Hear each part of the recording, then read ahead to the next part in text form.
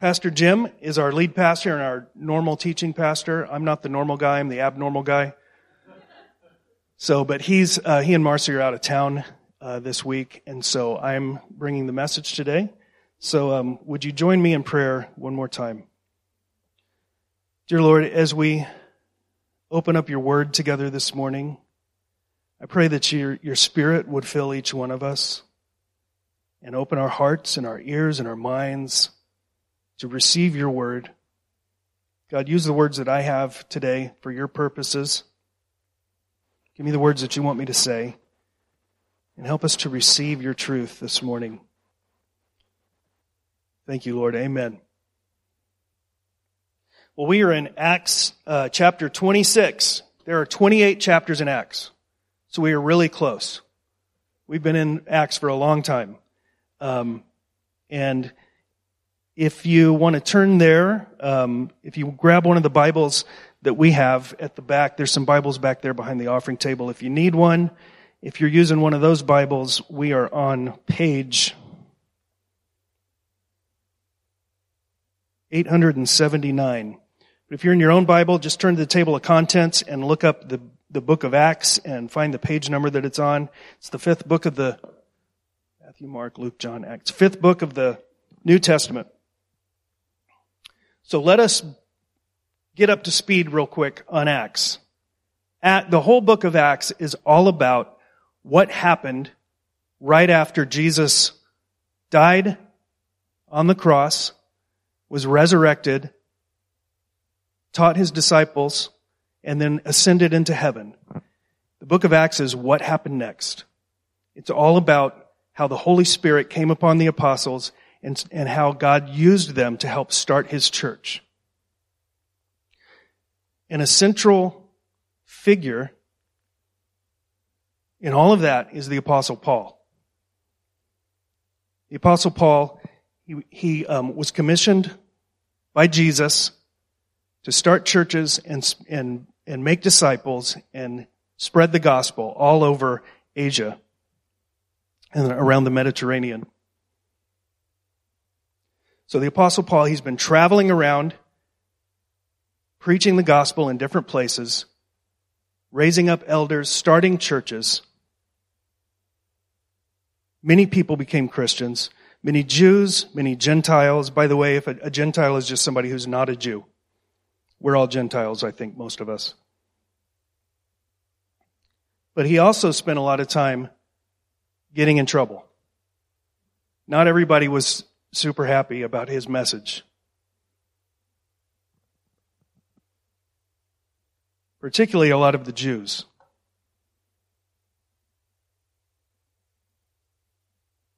And we'll see the reason why a little later.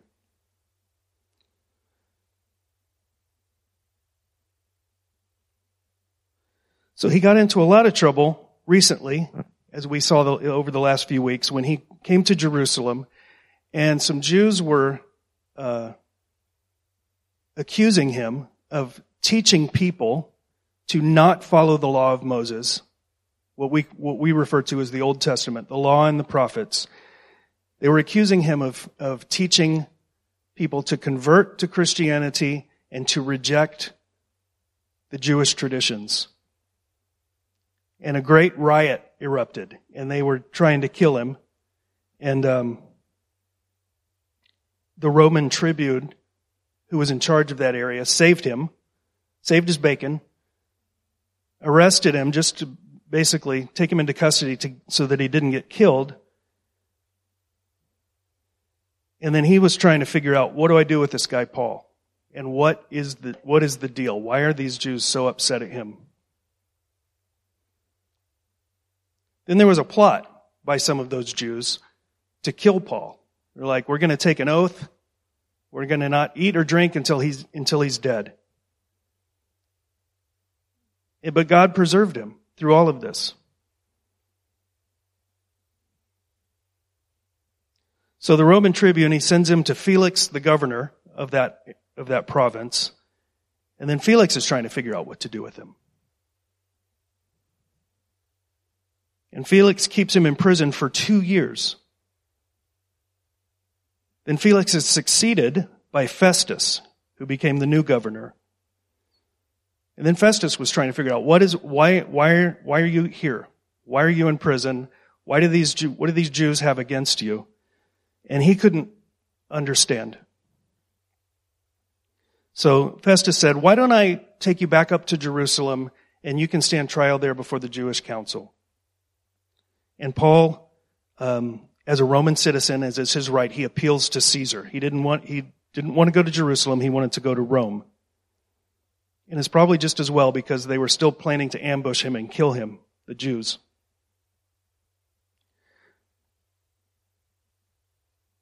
So a neighboring province of Jerusalem was ruled by a Jewish king named King Agrippa, as we saw last week. And he had come to Jerusalem to visit the new governor, Festus. It was basically a state visit. And King Agrippa was considered by Rome to be an expert in the Jewish religion. So Festus says, "Okay, great, maybe you can help me. Maybe you can hear this guy Paul and help me figure out what to tell Caesar when I send him to Rome, because I don't understand what the deal is." So Agrippa says, "Yeah, I'd like to hear Paul." So I'm going to back up a little bit to the end of verse 25, or the end of chapter 25, and read this passage that kind of brings us up to where we are today. So Acts 25, verse 23. "So on the next day, Agrippa and Bernice came with great pomp, and they entered the audience hall with the military tribunes and the prominent men of the city. Then, at the command of Festus, Paul was brought in. And Festus said, 'King Agrippa and all who are present with us, you see this man about whom the whole Jewish people petitioned me, both in Jerusalem and here, shouting that he ought not to live any longer. But I found that he had done nothing deserving death. And as he himself appealed to the emperor, I decided to go ahead and send him. But I have nothing definite to write to my lord about him. Therefore, I have brought him before you all, and especially before you, King Agrippa, so that after we have examined him, I may have something to write. For it seems to me unreasonable in sending a prisoner not to indicate the charges against him.'" So then picking up at the first verse of chapter 26. "So Agrippa said to Paul, 'You have permission to speak for yourself.' Then Paul stretched out his hand and made his defense. 'I consider myself fortunate that it is before you, King Agrippa, I am going to make my defense today against all the accusations of the Jews, especially because you are familiar with all the customs and controversies of the Jews. Therefore, I beg you to listen to me patiently.'" So Paul is glad that he can explain his case before somebody who will actually understand what the Jews are accusing him of, but also, and more than that, he is eager to be able to preach the gospel, the good news about Jesus, to King Agrippa and to all these dignitaries that are in the room.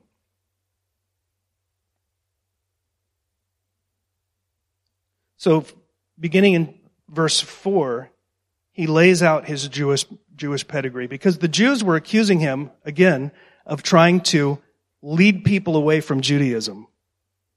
So in verse 4, he says, "My manner of life from my youth, spent from the beginning among my own nation and in Jerusalem, is known by all the Jews. They have known for a long time, if they are willing to testify, that according to the strictest party of our religion, I have lived as a Pharisee.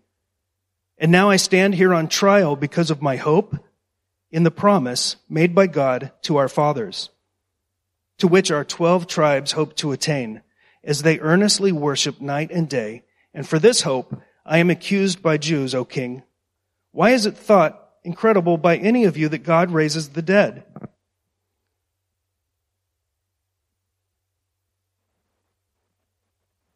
So Paul's life was an exemplary model of adherence to the Jewish faith. And everybody knew it.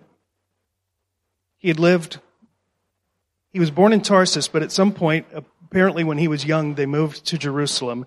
And he had studied under the famous Rabbi Gamaliel. He said he was a part of the strictest party of our religion. He was a Pharisee. So what he's trying to establish is that, hey, look, I'm a Jew of Jews. I've been following our traditions and our laws since a youth. Since I was a youth, and they all know it. All the Jews know it. So I'm not preaching against Judaism. And then he says, and now I stand here in verse 6, and now I stand here on trial because of my hope in the promise made by God to our fathers, to which our 12 tribes hope to attain. What is that hope? He's on trial because of his hope in the promise made by God. The promise made by God, their hope that all the nation of Israel was waiting for, was the promise of the Messiah, that God would send a Messiah, a Savior, to rescue Israel, to deliver them. And so basically he's saying, this is nothing new. This is what we're all hoping for, and this is why I'm on trial. Paul believed that Jesus was that Messiah, and that Jesus' resurrection from the dead proved it. It's ironic that it was the Jews who were accusing him, because the Pharisees, of which he was a part, he was a Pharisee, the Pharisees believed in the resurrection. And that's why he says in verse 8, why is it thought incredible by any of you that God raises the dead? Have you ever run into people, or maybe you've had this thought yourself, that it's just hard to wrap your mind around the miraculous? When people object to certain beliefs about Christianity, it's like, Jesus was really born of a virgin? Come on. And my answer is always, look, if there's a God, why is that hard to believe? If God is God, and He is, if there is a God, and there is, why is it hard to believe any of that? That God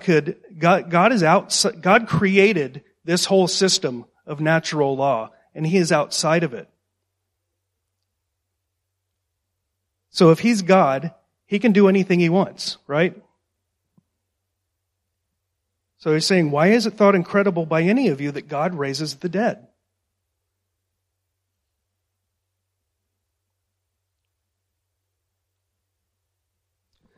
So in verse 9, he goes on.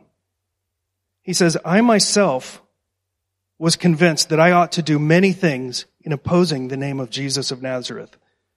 If you're unfamiliar with the story, this is where Paul came from. He was against Jesus. He was against the Christians. He was against the church. He said, I myself was convinced that I ought to do many things in opposing the name of Jesus of Nazareth. And I did so in Jerusalem. I not only locked up many of the saints in prison after receiving authority from the chief priest, but when they were put to death, I cast my vote against them, and I punished them often in all the synagogues and tried to make them blaspheme. And in raging fury against them, I persecuted them even to foreign cities. And when he was doing all of these things, he was convinced he was doing the right thing. He was convinced that this is what God wanted him to do, was oppose this Jesus who was claiming to be the Messiah. So what could possibly make Paul change his mind? He was basically a terrorist against the church.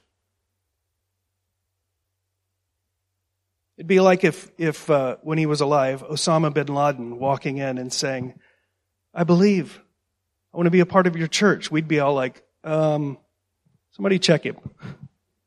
Somebody frisk that guy. It was really like that. What could make Paul change his mind? And so now in verse 12, he's going to tell us what made him change his mind. And by the way, this is the third time in the book of Acts that this story is recounted. So it's pretty important. Picking up in verse 12. In this connection, the connection of persecuting the church, I journeyed to Damascus with the authority and commission of the chief priests. At midday, O king, I saw on the way a light from heaven, brighter than the sun, that shone around me and those who journeyed with me. And when we had all fallen to the ground, I heard a voice saying to me in the Hebrew language, Saul, Saul, why are you persecuting me? It is hard for you to kick against the goads. And I said, who are you, Lord? And the Lord said, I am Jesus, whom you are persecuting. But rise and stand upon your feet, for I have appeared to you for this purpose, to appoint you as a servant and witness to the things in which you have seen me and to those in which I will appear to you, delivering you from your people and from the Gentiles, to whom I am sending you, to open their eyes so that they may turn from darkness to light and from the power of Satan to God, that they may receive forgiveness of sins and a place among those who are sanctified by faith in me. So what made Paul do a 180 and change his mind? He encountered the resurrected, risen, living Jesus.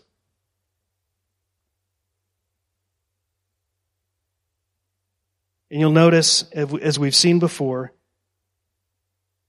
that Jesus said, Paul, you're not persecuting the church. You're not persecuting Christians. You're persecuting me. In persecuting my people, you're persecuting me. And then Jesus commissions Paul. He said, I'm going to deliver you from your people and from the Gentiles to whom I am sending you. And here's the gospel. Here's the good news. Here's the message that we all need and that Jesus wants him to preach. Open their eyes so that they may turn from darkness to light and from the power of Satan to God, that they may receive forgiveness of sins and a place among those who are sanctified by faith in me. The word sanctified, it means set apart. Those who are set apart by faith in me.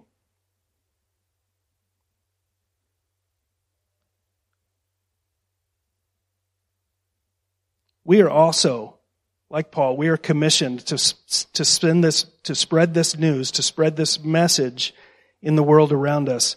And that's what we're dealing with. We're dealing with people who are in darkness. The people are not our enemies. They are living in darkness, and they don't know it. And God sends us to shine His light in the darkness. And moreover, they are under the power of Satan. That doesn't mean that sounded weird. It doesn't mean that they're possessed or anything like that. But this world, this culture, is ruled by Satan. God has given Satan permission to rule on this earth until God comes and takes over. So many of the problems that we see as believers, that we see as problems in the culture, some of the beliefs that just go against Christianity, it's demonically inspired. So much of what we're dealing with against as Christians is not against the government per se. Underneath it all is a demonic influence that wants to draw people away from God, that wants to take the truth of God and pervert it, that wants to take what is true and counterfeit it to lead people away from God. That's what we're dealing with. That's why we need to constantly be in prayer.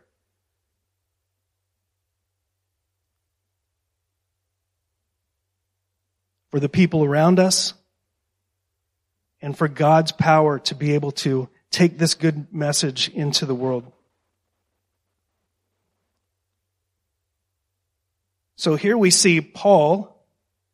He goes from being commissioned by the chief priests to terrorize and persecute the church to being commissioned by Jesus to bring people into the church. Just like that. He does a 180 just like that because he encountered the risen Jesus. Amazing. How many of you have that story? You were going one direction and then you encountered Jesus and it's like different direction. So we pick it up in verse 19. Paul says, therefore, O King Agrippa, I was not disobedient to the heavenly vision, but declared first to those in Damascus, then in Jerusalem and throughout all the region of Judea, and also to the Gentiles, that they should repent and turn to God, performing deeds in keeping with their repentance. For this reason, the Jews seized me in the temple and tried to kill me. To this day, I have had the help that comes from God, and so I stand here testifying both to small and great, saying nothing but what the prophets and Moses said would come to pass, that the Christ must suffer, and that by being the first to rise from the dead, he would proclaim light both to our people and to the Gentiles. So he says, Jesus commissioned me. I immediately obeyed. I started preaching the good news about Jesus right there where I was in Damascus, and then on in Jerusalem and throughout all the region of Judea and to the Gentiles. The people should repent and turn to God. Repent just means to turn from your sin and turn to God.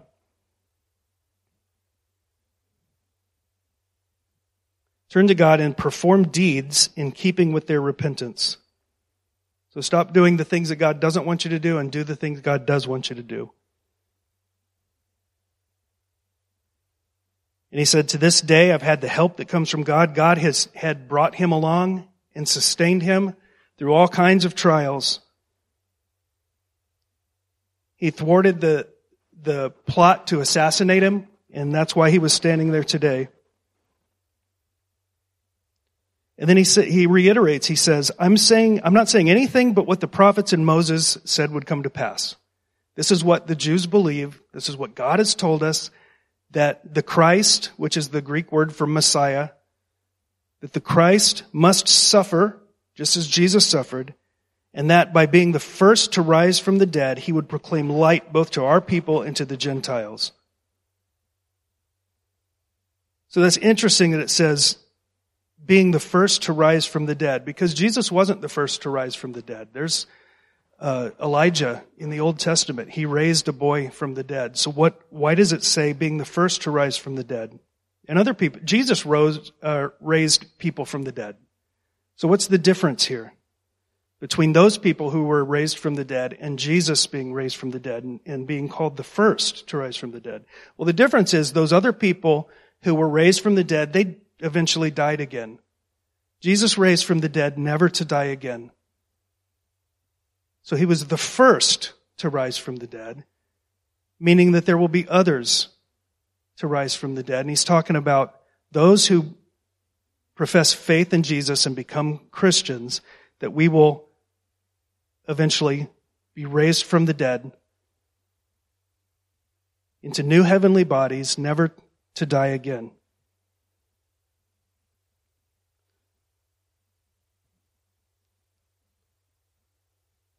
So when he tells us in verse 21, he says, for this reason the Jews seized me in the temple and tried to kill me. For what reason? Well, we find the answer to that if we go back a little bit into chapter 22, when Paul was in the temple. The Jews were they were rioting, they were trying to kill him. The Roman tribune comes and saves him, and Paul, as he's leading him away, says, Can I address the crowd? And so he lets him address the crowd, and he starts speaking to them. And he says this, it's Acts 22, starting in verse 17. He says, when I had returned to Jerusalem and was praying in the temple, he's telling this to this crowd of Jews, I fell into a trance and saw him, Jesus, saying to me, make haste and get out of Jerusalem quickly, because they will not accept your testimony about me. And I said, Lord, they themselves know that in one synagogue after another I imprisoned and beat those who believed in you. And when the blood of Stephen, your witness, was being shed, I myself was standing by and approving and watching over the garments of those who killed him. And he said to me, go, for I will send you far away to the Gentiles. And then it says in verse 22, up to this word, the word Gentiles, up to this word they listened to him. Then they raised their voices and said, away with such a fellow from the earth, for he should not be allowed to live. They could not accept that God would offer salvation to non-Jews.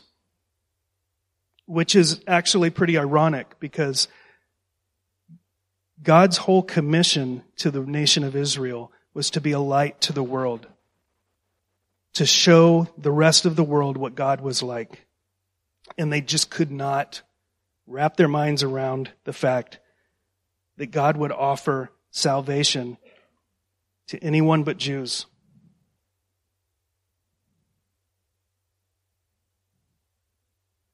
So it's also ironic that these Jews who wanted Paul arrested, they wanted him killed, they wanted the Romans to kill him. It's ironic that their whole plan backfired because they arrested him, because they insisted that he be put on trial. Paul's getting all these opportunities to preach the good news of the gospel to governors and Roman tribunes, and now King Agrippa, and all these dignitaries who were assembled in this audience. That's why God preserved him. That's why God gave him all these opportunities. God can use any of our circumstances to use us for His purposes. You may find yourself in difficult circumstances, a difficult job or difficult relationships. Paul had been sitting in prison for over 2 years. And do you think he was discouraged? He was probably a little discouraged and like, God, what are you doing?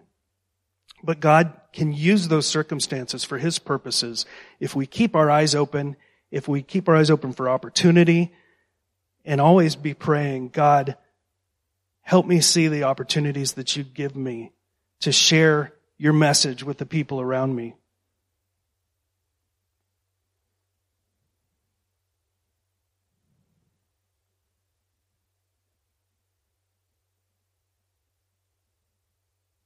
Then we pick it up in verse 24. And as he was saying these things in his defense, Festus said with a loud voice, Paul, you're out of your mind. Your great learning is driving you out of your mind. But Paul said, I am not out of my mind, most excellent Festus, but I am speaking true and rational words.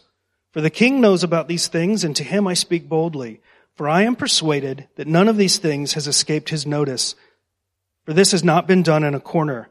King Agrippa, do you believe the prophets? I know that you believe. And Agrippa said to Paul, in a short time would you persuade me to be a Christian? And Paul said, whether short or long, I would to God that not only you, but also all who hear me this day might become such as I am, except for these chains. So Paul had just, in the passage we read before, Paul had just communicated the message of the gospel. He said, I stand here testifying both to small and great, saying nothing but what the prophets and Moses said would come to pass. That the Christ must suffer, and that by being the first to rise from the dead, he would proclaim light both to our people and to the Gentiles. And Festus, the Roman governor, just couldn't take it anymore. He's like, what are you talking about? You're crazy. He did not know what to do with this message.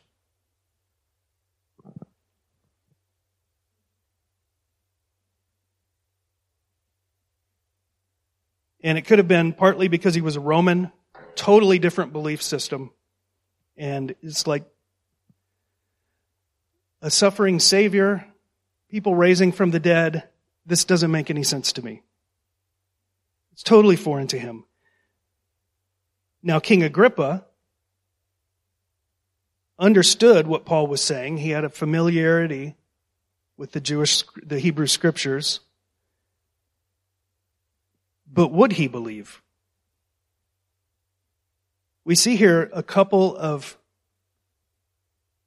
reactions to the gospel that many of us, I'm sure, have encountered when we talk about Jesus. Some people are just like, you're crazy. None of that makes any sense. I don't understand. And they just kind of have a hard time believing or understanding, grasping. Some people will understand the message, but in their case, it's not a matter of the intellect, it's a matter of the will. So would be the implications of King Agrippa believing, accepting, receiving this message about Jesus? Well, it's widely believed, as we learned last week, that Bernice, who was mentioned as being with him, was not his wife but his sister, and that they had, it was widely rumored that they had an incestuous relationship. So if he believed this message, what would that mean for that relationship? And here's this Roman governor who just called Paul crazy. What would he think about Agrippa if Agrippa accepted this message? What would that mean for his status, his position? He's like, well, I don't want Festus to think I'm crazy too. We'll encounter many objections to the gospel as we share the good news. Some people won't believe because of what it would mean for them. And you'll find that reaction. I really think that that's why a lot of people have such a visceral reaction against Christianity. Because, at least subconsciously, they understand that if this is true, it changes everything for me. These relationships that I have, what people think of me, I know I'm going to have to stop doing that. Oh, and that other thing too. I know I have to stop that.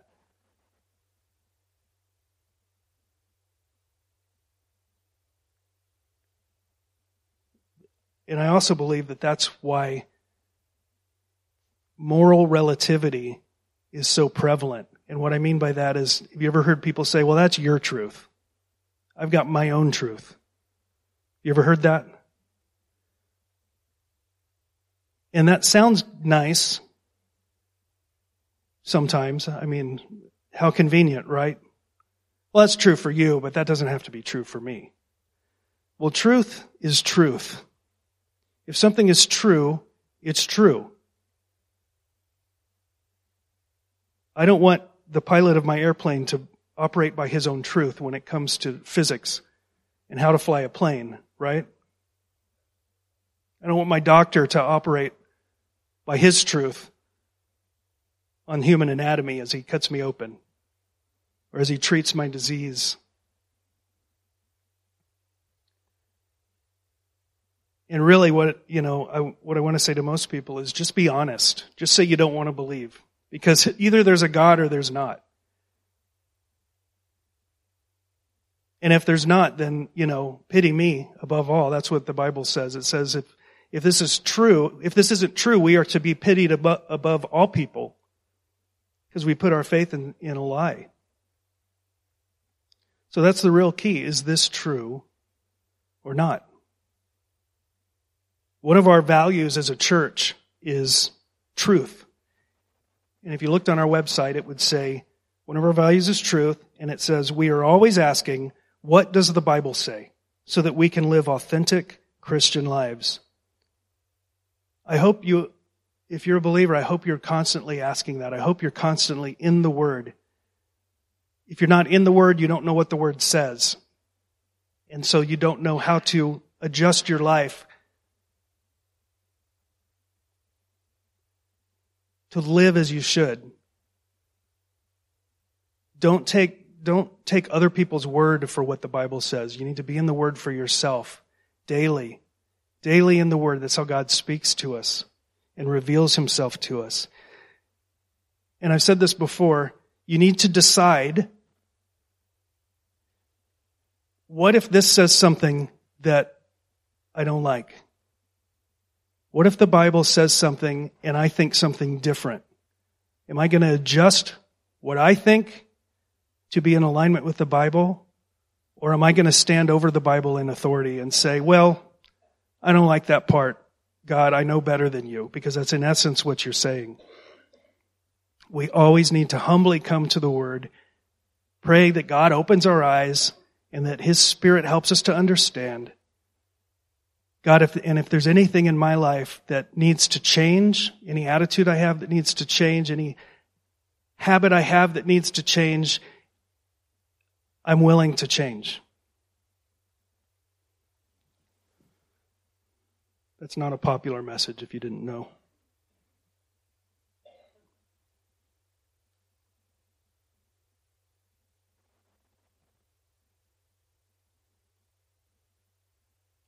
And by the way,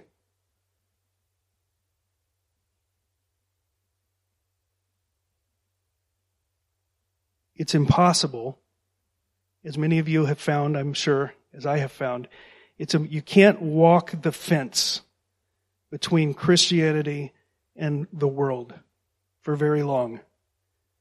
You're gonna fall off over onto the world side. There are many beliefs in the world today and culture today that go directly against what God says. And what we like to do, because we want people to like us, right? Who here wants to be hated?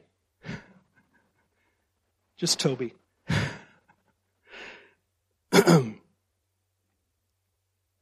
Nobody wants to be hated. You don't want people to ridicule you or mock you or say bad things about you.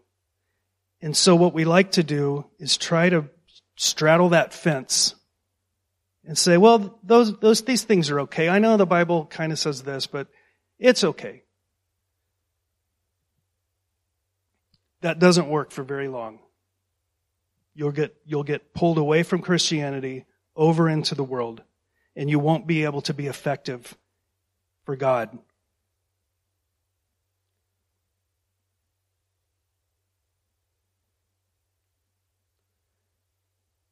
And here's an important distinction. We don't need to hate the people in the world who believe these things that the Bible says are wrong. God sends us to those people. Remember, it says that they're living in darkness. They're living in the darkness that is influenced by Satan. And Satan wants nothing more. Jesus said that Satan came to kill and destroy.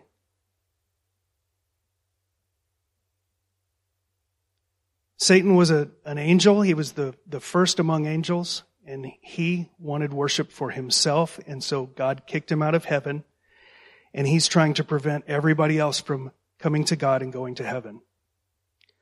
So we need to recognize that and understand that as we deal with the people in the world. They are not our enemies. God sends us to them as light to shine in the darkness and to show them the truth. So everything that we do, everything that we communicate is communicated in love, a love for those people. And we need to do what Paul did. Paul did two things. He told his own story about how he came to Jesus and how Jesus changed his direction. And then he also pointed them to the Scripture and says, this is what the Scripture says. So we need to tell people, look, here's what happened to me. I was lost, now I'm found. I was walking in darkness, and then Jesus saved me. And then we need to tell them what the Bible says. That we're separated by God because of our sin, and there is no way back. But God loves us, and so He provided a way for us by sending His Son Jesus. And what did Jesus do? Well, the Bible says that the penalty of sin is death. Somebody had to die. So rather than us die for our sin, Jesus died for our sin in our place on the cross. And He shed His blood. Without the shedding of blood, there is no forgiveness of sin, the Bible says. And then God raised Him from the dead 3 days later, showing that, yes, His sacrifice was sufficient. He is the Messiah. And then He offers us that salvation as a gift. And what do you have to do when somebody offers you a gift? If I offer you this water, what do you have to do? You have to take it, right? Till you take it, it's not yours, right? That's the message we need to communicate. This gift is available for you, but until you take it, it's not yours. Well, what do I have to do? Just receive it. And then it says, repent, which means turn from your sin and start doing the things that God would have you do.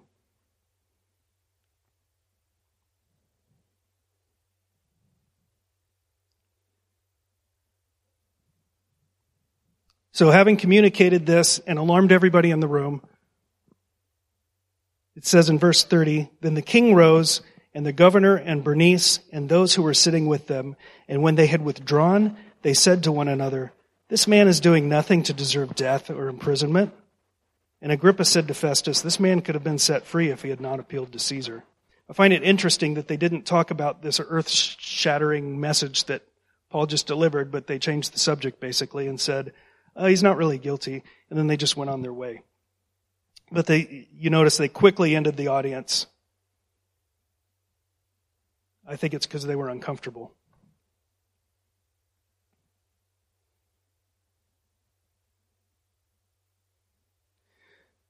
So some of you here maybe have not accepted that free gift of Jesus. You haven't moved from darkness to light, from the power of Satan to the power of God, and received forgiveness of sin and a place among God's family.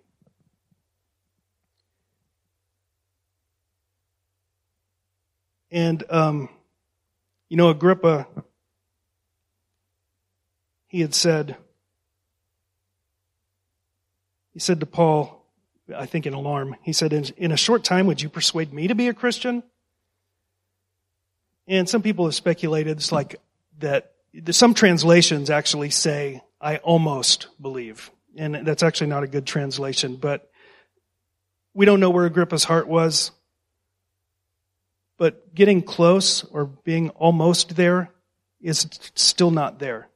You eventually have to make a decision. And I'll just tell you, to choose, not to choose, not to make a choice is making a choice. Because you're either in God's family or you're not.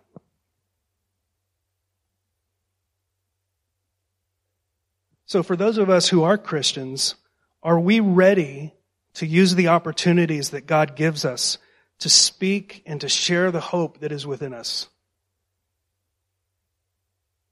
Many of us won't find ourselves in as difficult circumstances as Paul was. Imprisoned for years with, no hope of it. He had no idea how long he was going to be there. And then all of a sudden, he gets to speak before a king.